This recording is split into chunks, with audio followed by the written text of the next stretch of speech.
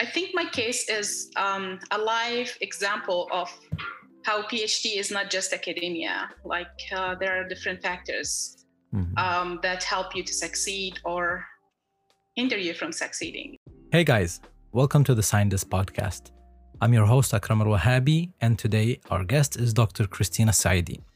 She's a dentist and a public health professional, and her story is incredible. She did her master's in Japan in Kyoto University, and she is now in the United States working and preparing her PhD. Before we get into the podcast, I would like to ask you to subscribe and or follow this podcast.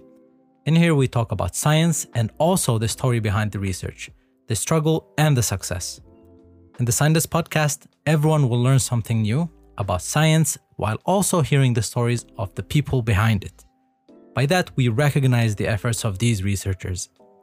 So follow if you haven't already, and let's get to the podcast. Good evening, Dr. Christina. Thank you for joining me today. Yes, good evening over there, and it's good morning over here in Japan. So anyways, I'm glad that you could finally join us today. So let's get down to the podcast immediately. So would you kindly introduce yourself to us, please? Okay.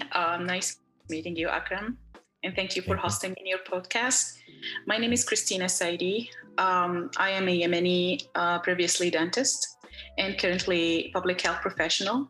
Mm-hmm. I hold a master in public health and currently about to finish my PhD. I'm currently working in the United States in San Antonio Metropolitan Health District. And my job is epidemiologist and internal program evaluator. We do evaluation for a kind of granted program that help community health workers to do preventive measures and educational activities in the community. Mm-hmm. So my job is to find out the gaps, the difficulties, how things are going, and help in preparing the reports that go to the CDC after all. Oh, that's impressive. But first of all, I thought you got your PhD from Japan. It was just it was master's from here only? It was master's and PhD, but my PhD is not done yet. That's something that you will figure out through the interview or the discussion. Yeah, that is nice. That is nice. An interesting story. So, yeah, this is going to be interesting. Why did you want to do your PhD, and why is it not done yet? It's not the best thing to start with, but whatever. I mean, it's really interesting for me. Yes, I don't know what happened. Yeah. And I think my case is a live example of how PhD is not just academia. There are different factors that help you to succeed or hinder you from succeeding. So first of all, I finished my MPH and I was happy with it. My research field was on infection control prevention in dental settings, as I'm a dentist. And I conducted my field work in Yemen. And that was my plan from the beginning. Since I applied to this program, I wanted to do something about infection control in Yemen. And so I was really happy that my work was appreciated, whether within the university or internationally. It got awarded, and I was really happy that I can continue. I got kind of external validation, like, you are doing the right thing, so go on. Yeah. Nice. And I was lucky by that time that there was a program under the MEXT. It is not a complete scholarship, but it supports your research activity for the PhD. MEXT is like the Ministry of Education, Sports, Culture, etc. That Japanese government provides to us, right? Exactly. Yes. Yeah. So just so anyone is listening, so they would know what we're talking about. Actually. Okay. Yeah. This program is supporting universities, and so I was selected as one of those students who could get this chance to be trained on survivability studies and also to be supported for doing research with impact. And so I decided to widen my scope on infection control prevention, not just to address the problem, but to be part of the solution. Can I interrupt you over here? Sorry, I know you're just getting started, Sure. but when you mentioned infection, like what kind of infection are we talking about here? Okay, so my specific studies were on prevention of bloodborne infectious diseases such as hepatitis C, hepatitis B, HIV, that could be transmitted in the dental clinic through use of instruments, through the treatment itself. And when I talk about infection control here, it's not only for the patient side, but also for the dentist side. So it's the protection of the dentist, and it's preventing the patient from getting the infection in the dental clinic. I understand. So in my master degree, I worked on the patient side. So my focus was on, for example, the sterilization of the instruments and the frequency of use, the disposable things that shouldn't be used twice. And you know what I'm talking about. Definitely, yeah. So we had a kind of, it was a big study. Like I targeted more than 250 dentists and around 170 dental assistants or nurses in 8 Yemeni regions. 8 Yemeni regions? Yes, but they're anonymous, so I cannot declare the names. Oh, okay. And like regions as in cities, like different cities, or like... So yeah, that's what I'm going to explain. So it has different urbanicity. Like there is the city, there is the town, there is the village. But I tried to be scattered. Like I went to the north and the south and the west and the east, so that I can have a kind of snapshot on the situation. But for my PhD, because I was planning for an interventional study, we decided to be more focused on one region in particular. Mm-hmm. And so in 2014, I started my pilot study there. So in my pilot study, we needed to do more of interviews, focus groups, interviewing the nurses, interviewing policymakers, interviewing university staff, just to have a good knowledge on what I'm going to do. So we had very, very good data, and I was really happy about it. And I went back very excited, like telling my sensei, "Yusha, we're done. We can do it." Yeah. And I got like $10,000 for that year for implementation. So yeah, and I started doing the connections and the networkings and everything. But September 2014 changed all my life. Okay. I suppose I don't think that any Yemeni doesn't know what happened by then. But when the problems, the political conflicts started to be more visible in the country. Yeah. And so the first thing that my professor said, you know, the Japanese, like, you're not going. You'll be waiting until we see how the situation goes, and then you can go. It's because for them, we are Yemenis, we are very resilient. Like for me, I can go, it's fine. But he said, no, I'm not going to jeopardize you and the project just until we become sure that everything is going well. And so I waited and waited and waited. And my professor was very patient. And the more the time goes, the worse the situation became. And we got a point where my professor just told me, you know, I think you need to graduate. And so you have to choose between changing the topic of your research for PhD or changing the setting of your research. And there wasn't a simpler solution. Like both of them were very difficult for me. I've been working on infection control for 3 years. I was more confident on that, but this is crazy. Yeah, yeah, it will get crazier. Just wait. To be honest, like, yeah, continue. Just please continue. Yeah. Wow.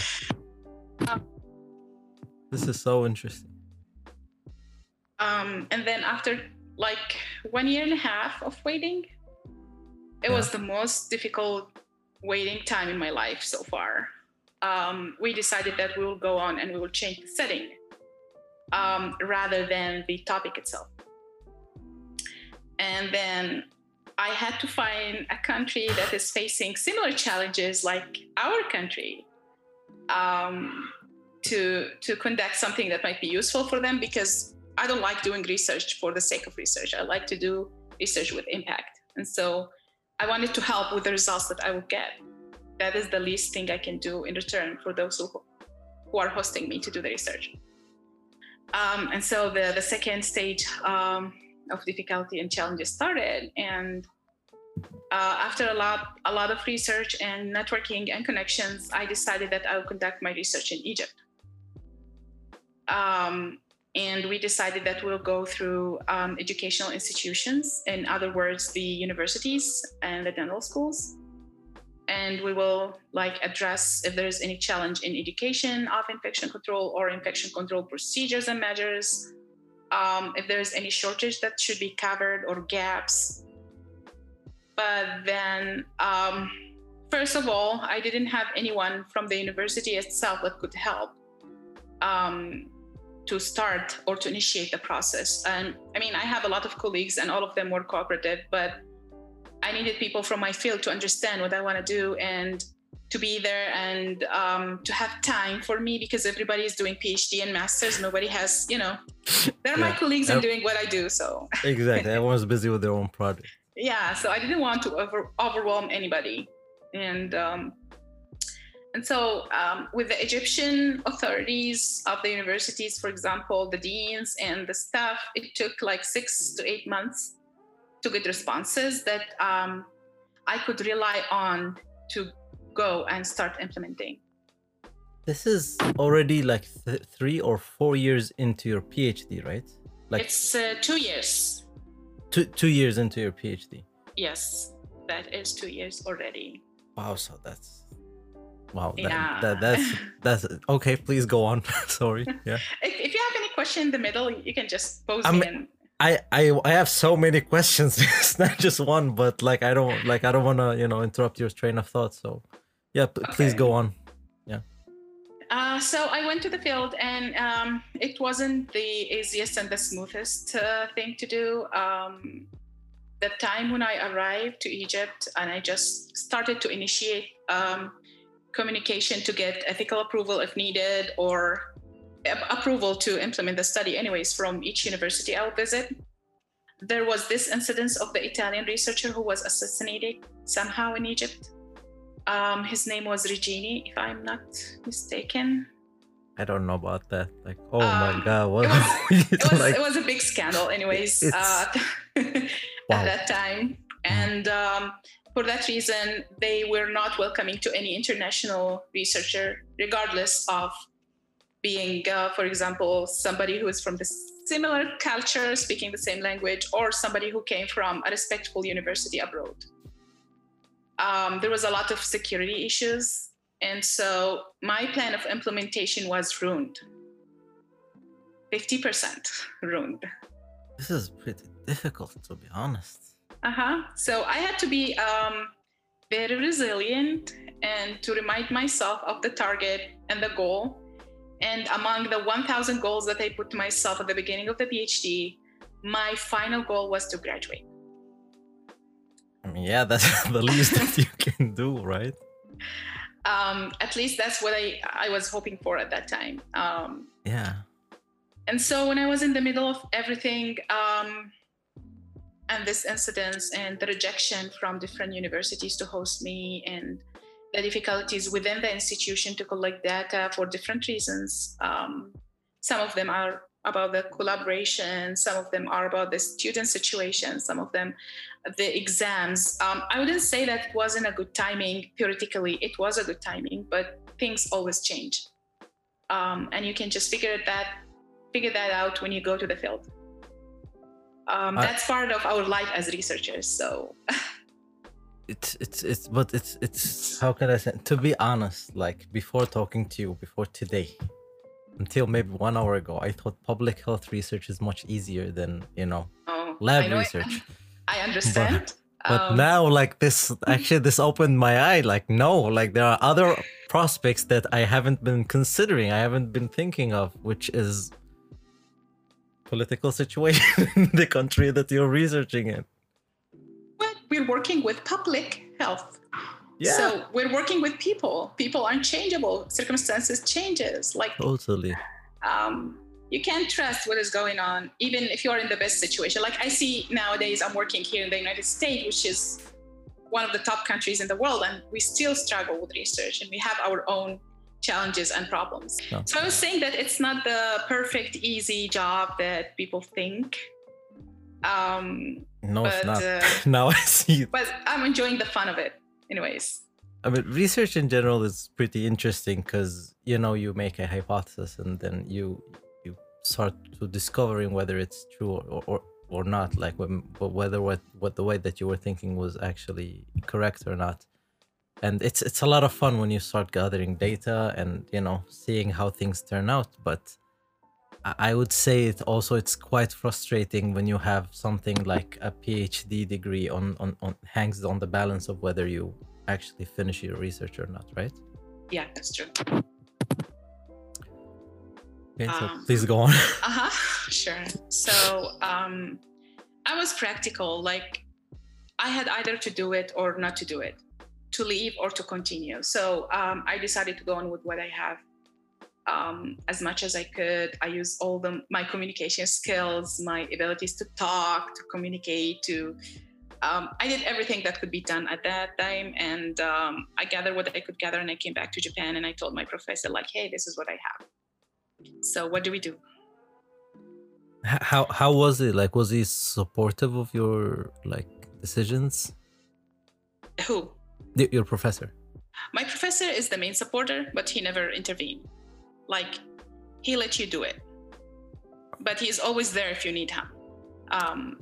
So planning wise, implementation wise, he is like a mentor, but he's never the supervisor that like nag on your head, like you should do this and that. No, he is never that person. And that was great, but challenging at time when you really need somebody to tell you what to do, because you are not experienced enough in such situations. Yeah, you're not an expert yet. I'm right? not an expert yet. I'm in the process. So I got the mental support that I needed all the way. And I got the advice, but I had to do everything by myself, including planning. I mean, PhD is kind of that way. Like you make mistakes, you research, you make mistakes, and then you try to figure them out. But yeah, like this is, I see, the reason I made this podcast is I always talk to people, and everyone has a different story about their PhD. But so far, this is the most interesting. Like I haven't heard something like that. Actually, yes, there's one more friend of mine, actually, and he's also from Yemen, and his research was kind of related to the situation in Yemen. And this whole thing blew up. Like it just did not go as planned. But that was not in public health. Like that research was completely different. Anyways. Yes. The thing is, it's not only my PhD research that was based on like Yemen, but it was what is after.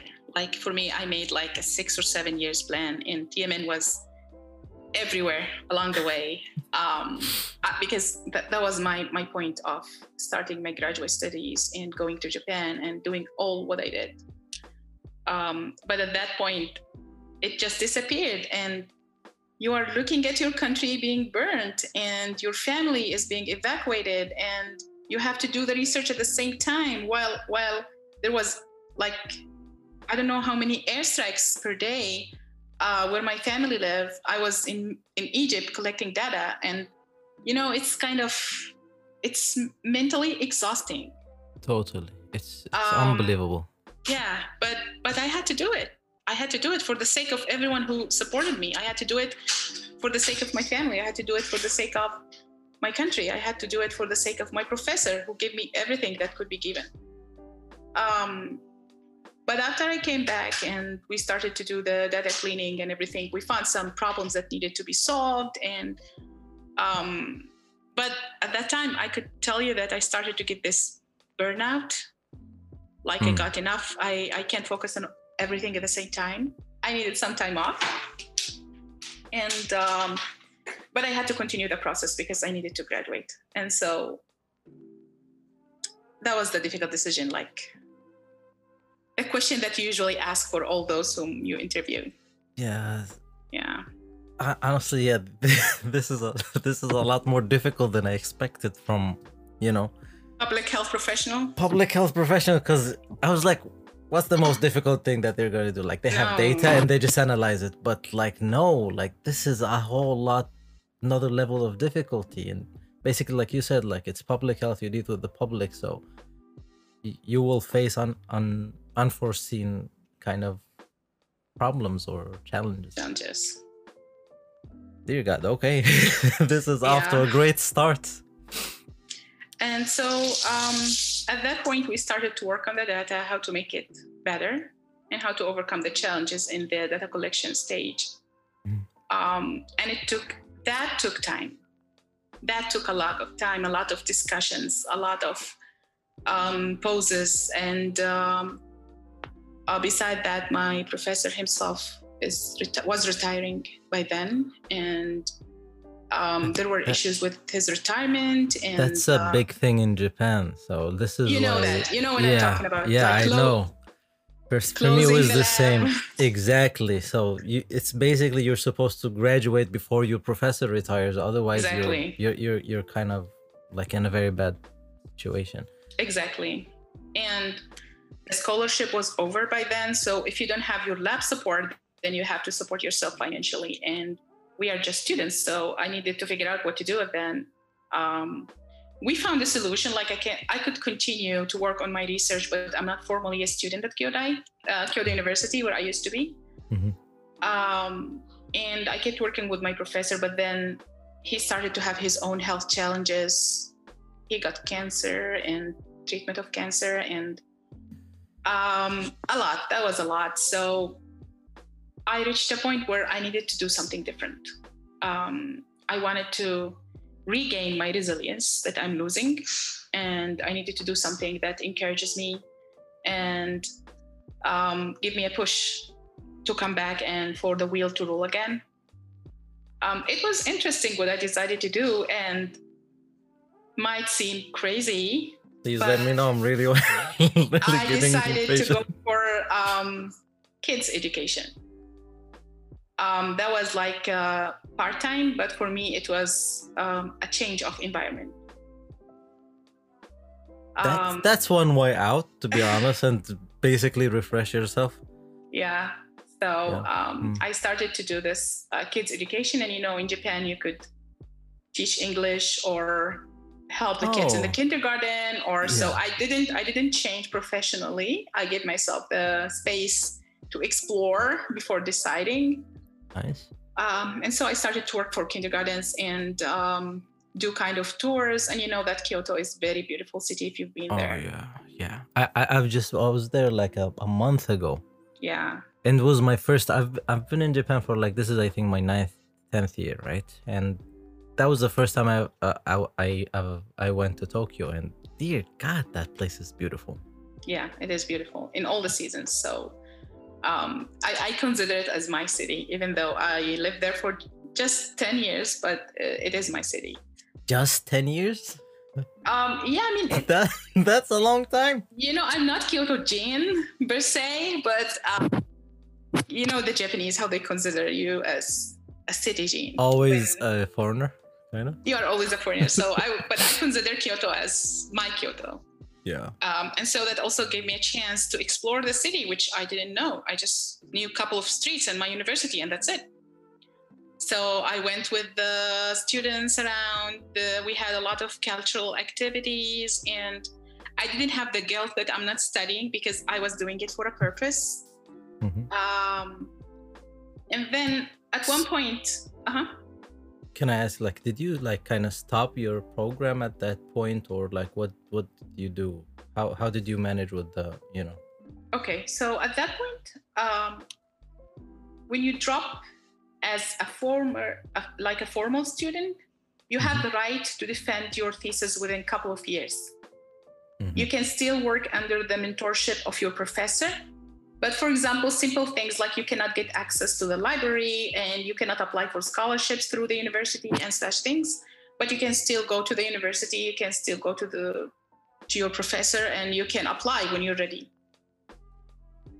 So that's a system. I'm not sure if it is available in other universities, but it is available in Kyoto University. Kyoto. But not many foreigners do that, It's just for circumstances, because every foreigner wants to finish and either to go back or to start the career, Yeah, I have also other friends that have been in kind of similar situations, but they extended and luckily they were able to finish. Of course, none of them was in a very similar like yours, like that that situation. I understand how difficult that is.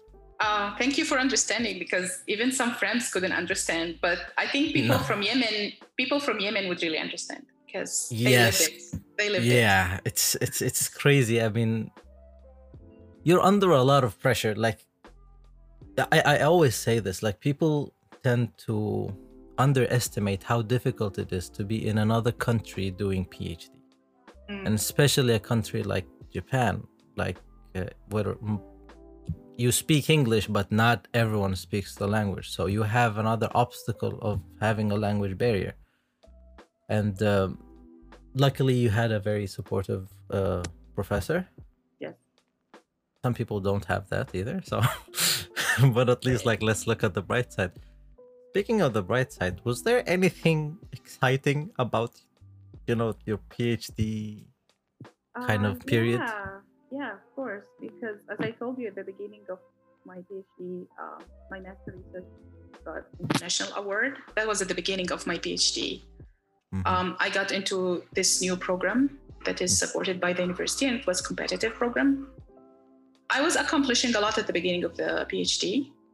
And among all these difficulties and problems, I got married and I started my family with a very supportive husband. That is very important. And he is also working in the same university. So he also understood my situation, and he understood what I was passing through. Like the difficulties of research and being a student and all this. So that was a very bright side of my PhD era, I would say. You got married during your PhD? Yes. Okay. That's a very bright thing that happens. Yeah, That's yeah. nice. Yeah, but because of the situation in Yemen, my family was not in the wedding and I had it in Japan. So my friends and my professors were my family, which is, it's sad, but I was really blessed with everyone around me at that time.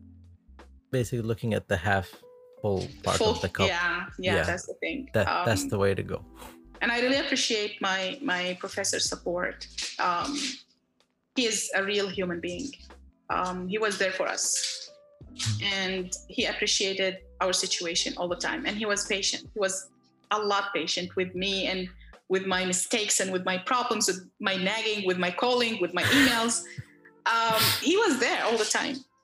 So I think he was one of the reasons why I am, or I will be successful one day.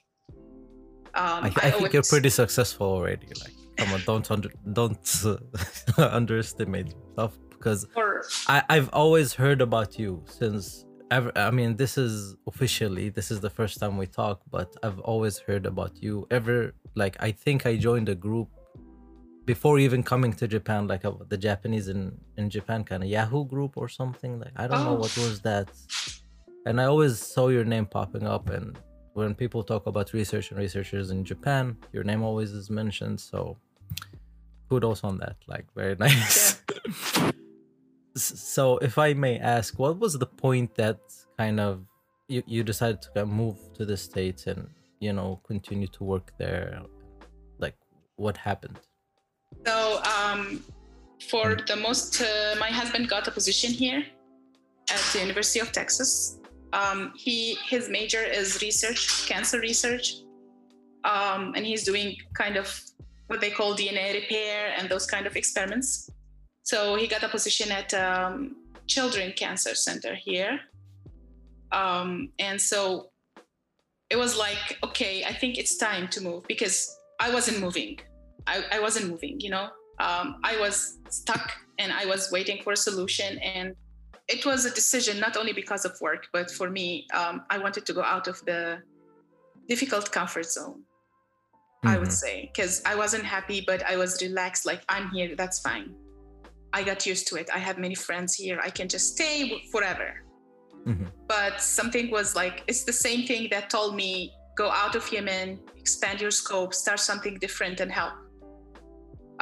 The same voice, the inner voice that came to me and told me, okay, it's a good chance for you, just move. And I moved not knowing whether I'm going to find a job or I'm going to graduate from the PhD or what would happen. It's just that my husband got a job. And so we moved here. Amid the COVID era. And things were quite close, but we could start somewhere. Like I stayed unemployed for a whole year. But during this year, I could publish the paper finally. And I could participate in some other research with some people.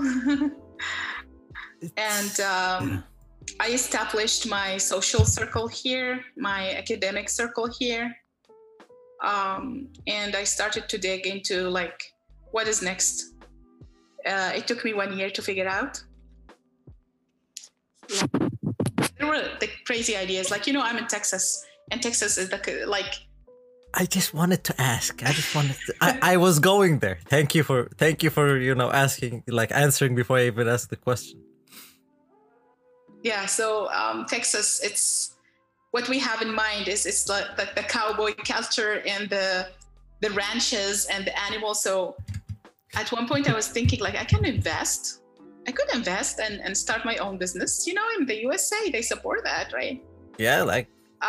So I think about it like evening time, and I discuss it very seriously with my family and my husband. And the next day, what was I thinking? And so after 1 year of a lot of thoughts and learning about the culture and learning about the atmosphere, I decided to start applying for jobs. So the rest of my PhD story is not done yet, but there's no much that I can say about it. I'm in the progress, and I hope that sooner or later I will let you know that I graduated.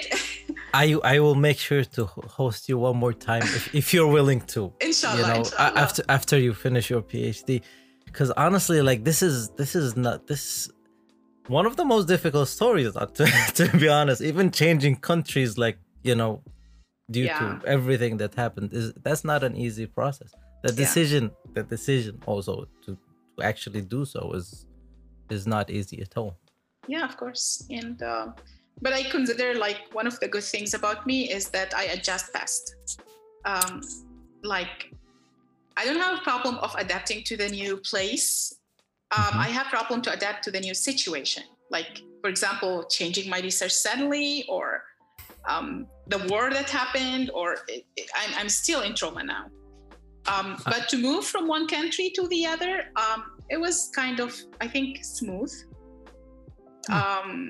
So my issue was like, what I'm gonna do here?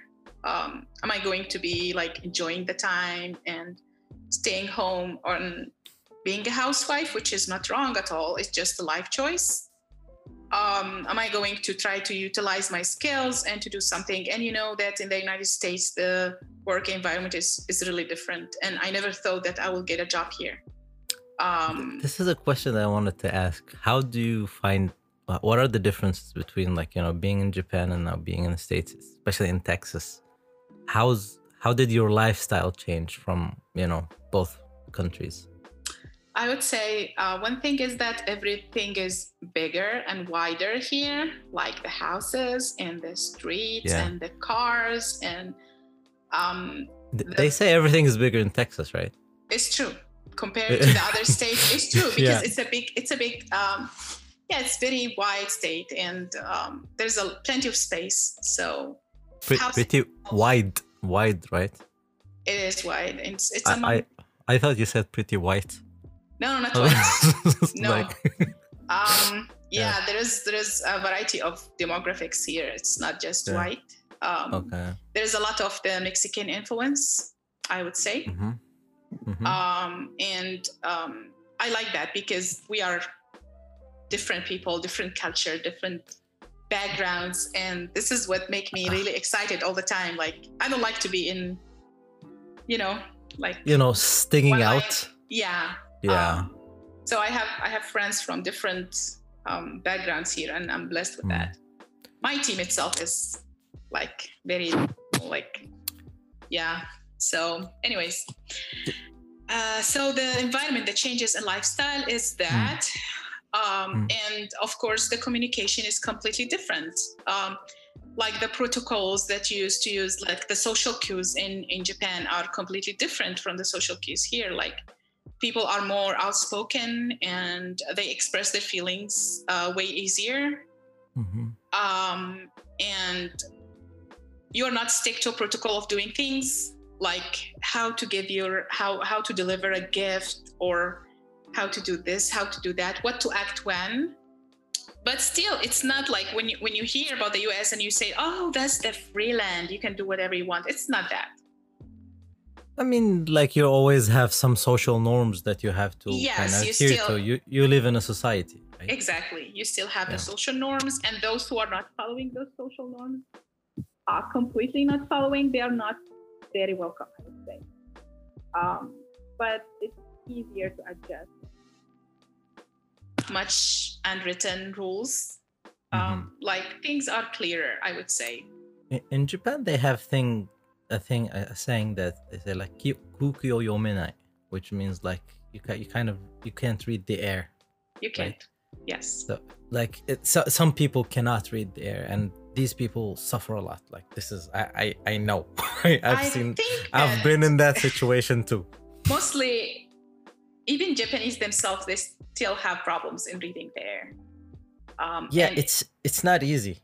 It's very homogeneous and long term, like it's hundreds of years of closed culture. Like, but I was trying to be very neutral, and I wasn't intrusive in the community or the society that much. I liked when they call me kakakujin. I didn't have problem. We are foreigners, so there's nothing. Doesn't. You matter. are the stupid kakakujin. It's fine for me. That's like a license to do mistakes, because if you start to be strictly following because you want to be merged in that society, then you will have problems, because that's not how you were raised.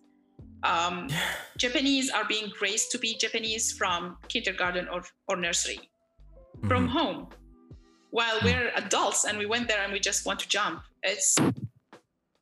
That's not the way that goes. So, I was saying that I would be respectful and appreciating, but not necessarily following. And this is what I do here as well. I mean, after all, I'm proud of my roots and I'm proud of my culture, and I don't want to change it completely. I just want to adapt the good things from any culture I encounter. That is me. And I think that's an awesome way to, conduct yourself. I don't disagree with those who decide to change completely. That's their way of thinking.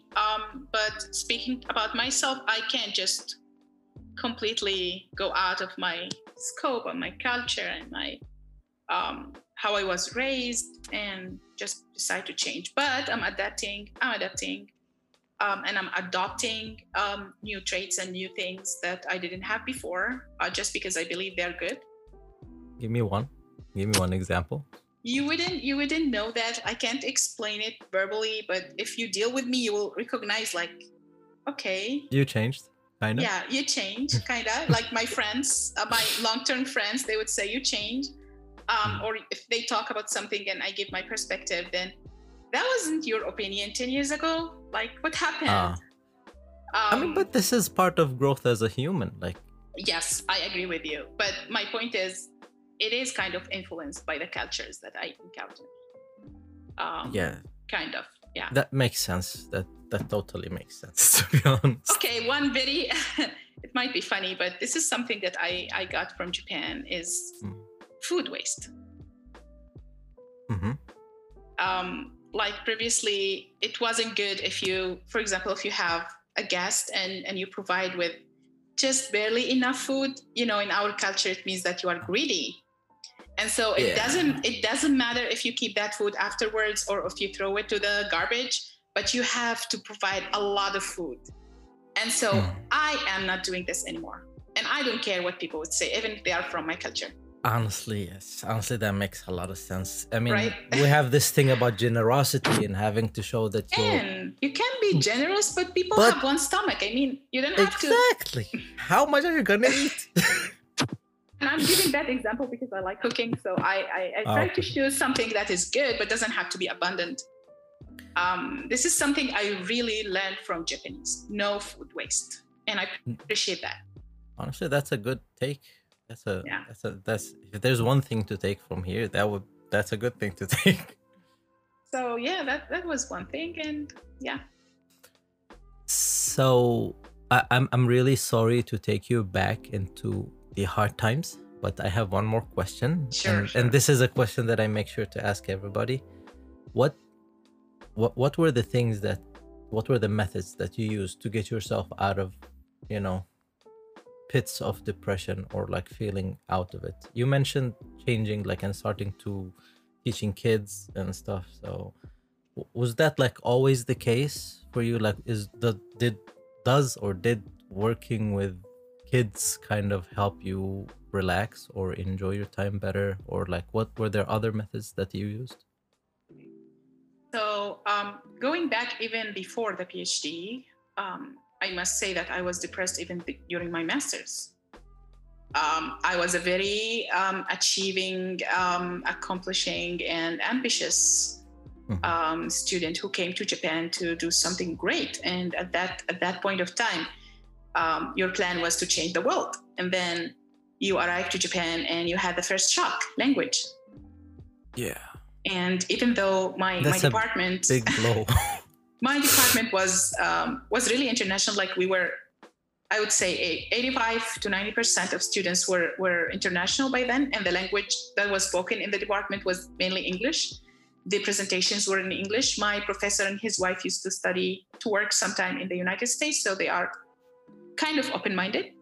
Mm-hmm. So I didn't have a problem within the environment of my department, but the other professors and the classes that I had to take, which were plenty, were in Japanese.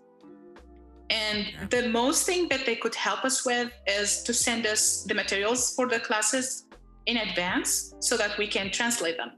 And by then, 2012, Google Translator was not that smart. It was dumb. It was really tough. It was dumb.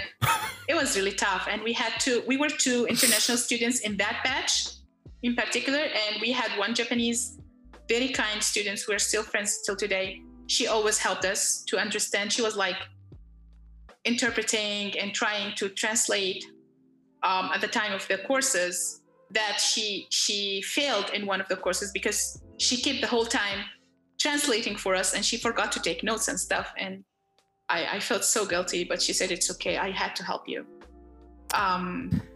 This is one of the things that I don't want to. Please continue. We'll go back to this point a bit later. Yeah. What were the things that you used? Yeah. And so after this course was done, I passed, and in some classes, alhamdulillah, I got really high scores. But mentally, I was really tired, exhausted, and I didn't want to do it anymore. And I was feeling all the bad feelings and the negative thoughts, because before coming to Japan, I had another scholarship to come to the United States, the Fulbright, and I declined it.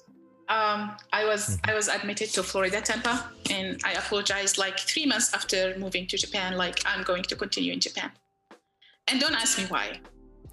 I'm not.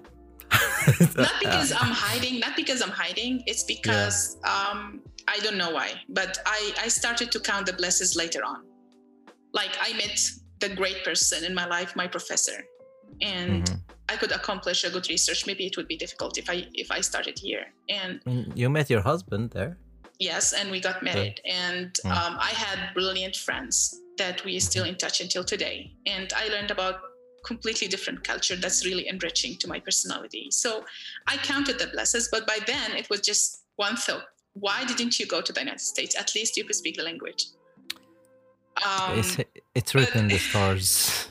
I mean, even my professor was telling me, you declined the Fulbright. What were you thinking? I knew a PhD student also here who came to Japan. Her name was Sheikha.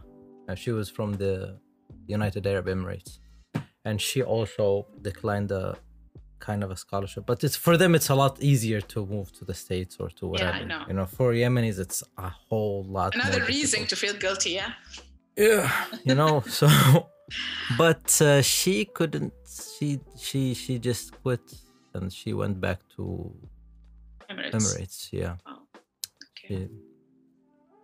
Again, going tough. back to the question, like, Yeah, what did you do to get out of these pits? Yeah, so sorry. I was to volunteer in Tohoku after the earthquake, the big earthquake. We are going to help to reconstruct a farm, a strawberry farm that was hit by the tsunami. And it's not very far from Daiichi, the power plant. And not many people would like to volunteer, but the government gave us a space, like where to work and where not to work. And it just came to my mind, like, let me try. I want to do it. And I had to sign a paper that I am responsible of myself going there. And you're a much better person than me. I would have never done that. And I told my professor that I'm going, and he was shocked at the beginning, but he was happy. He said, please take care of yourself. And so I went to Tohoku, and we spent 3 days working on a farm, strawberry farm. And that was my way of coping, because I saw people who are living a way much disastrous situation that I was thinking I am in. They lost their homes. They lost their lives. They lost their close ones. They lost family members. And they're smiling. They're hoping that they will make something in future. And actually the government, they just put signs in front of their houses like, you are not allowed to enter or to do any constructions there. But they are hoping after a year or two, we're coming back and we are building our houses. To be honest, I don't like, there's a whole radioactive situation going on over there, right? I get what you mean. Did you have meters at least to show if you were exposed to any radiation? The leader of the team. The leader of the team did. And we were group. It wasn't just me going by myself. It was a whole team organized from Kyoto, and we had this training and stuff. But I'm telling you what I did. Whether it was wrong or not, I learned a lesson. Oh, I'm not saying it was wrong. I told you in the beginning, dangerous? You're a much better person than me, because I would never do that. I'm way too selfish to do that. I know that about myself, and that's the truth. When I decided to go, my point was, I'm going to see what people are doing there. I'm going to do something good for someone, and it would make me feel better. I'm sure. I had that belief. And being a public health professional, I should have been more careful. But honestly speaking, at that time, I didn't think about it. I just didn't. I said, okay, if those Japanese people are going and they know what they're doing, I'm following. Let go for one time, because I'm quite very cautious person and anxious person, and I think a lot. But I'm telling you honestly, I didn't think. I just went. Well, that just shows how good-hearted person you are. So and I don't know, I salute you on that. And when I arrived there, immediately I felt the vibe. Like I never imagined. I know that Japan is very quiet. Country, like, if you go to the street, you don't hear something, but I've never been in such silence before. At that destroyed village, it was a real scary, calming silence. And there was nothing, absolutely nothing. And the story is that tsunami just hit everything and everyone. I didn't know by then who survived, but the village is not there anymore. And so we spend, it's devastating. But on the other hand, it made me start counting the blessings that I have. And then we went to help in this strawberry farm. And for 3 days, we actually worked, and we could dig like a water storage, and they started to dig the land, and the farmer himself, the owner of the farm, helped. And he said that we pushed him and we made him really motivated, and he started to think about it in a different way, and he has new friends now. And when I came back, I just decided to go on, and I immediately started planning for my research. And I regained a lot of my resilience, and I had a couple of chances after that to go. I came to the United States a couple of times for conferences and for courses, and I figured out like things moving. So go on, you're doing something good. So my way of coping is to go out and do something that I have never experienced before. That's a great my way. Advice. That's my great way. Like travel, join an event, do a different activity, start a different job. It doesn't have to be long lasting. It could be even part-time. Do something different. That's a great advice. So yeah. And it moves us to the next point actually that I wanted to ask you. Sure. What would be your advice to somebody who is considering doing postgraduate studies or like starting a career in science, starting a PhD? Is there anything that you would, if there was one thing that you would like to tell them to kind of think of or do before joining, what would it be? If there's one advice, it will be do it when you really want to do it.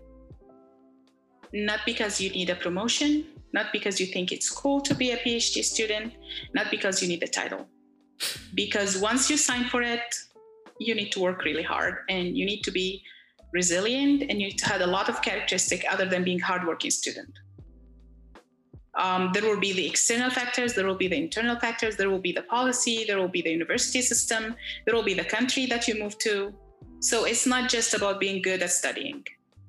Do it when you really want to do it, because this motivates you a lot and it pushes you to go on. That itself is a motivator. That is a great advice. PhD is a huge commitment. And, like you said, like make sure that you're doing this for the right reasons, right? Yes.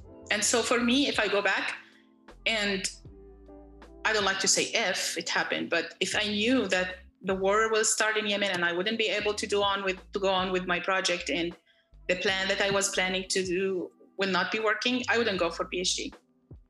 I mean, yeah, if we knew the war was going to happen, like so many other decisions would have. So for me, PhD was not the priority as a PhD per se, but because I had other things under the umbrella of PhD that I could accomplish. Understood. Yeah. So, I guess, thank you for all the great insight and the information that you gave us today. I hope that I'm going to be able to host you again in this podcast once your PhD is done. Thank you. Inshallah. So even if it is not done, maybe when I accomplish something bigger, then you can host me again. I'll be happy.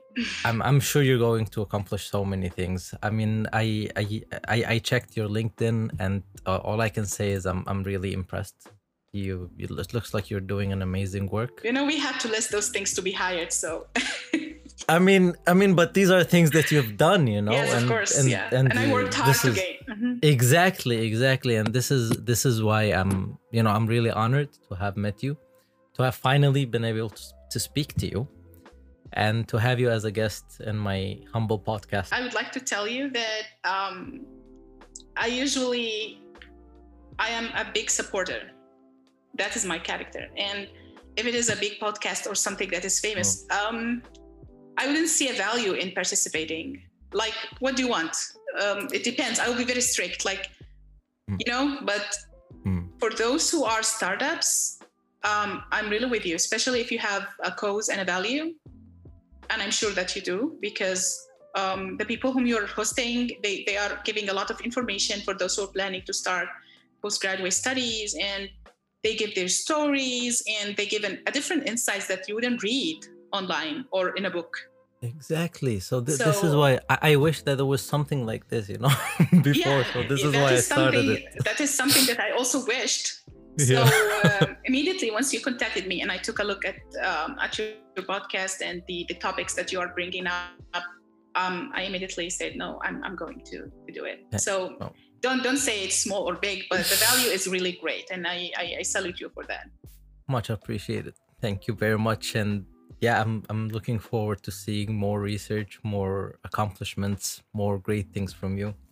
And if anybody would like to be in touch to ask any questions or to get any consultation or whatever it's needed to help to accomplish, please just click us and I will be available all the time. No problem.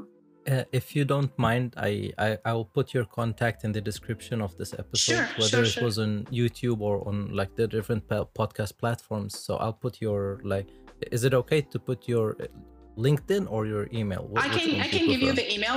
You have the email already, so you can share the email. You can share the LinkedIn. It's public figures, public profiles. Okay, public figure. Not yet. I mean, you are a public figure, honestly. No. I honestly and this is what I'm really happy about, is that I hosted you and I really take you for an example of what women from our region can accomplish. You're a prime example of Yemeni women, hardworking, educated, and actually making it and making a difference in all over the world, not just in a small environment. Being a researcher is something that you could touch thousands of lives with your research. So I all I can say is that kudos, and I salute you with your accomplishments, and I am really looking forward to seeing more from the great things that you're already doing. Thank you so much. Likewise. Thank you. Okay, then thank you guys for joining us today, and I'll see you in another podcast.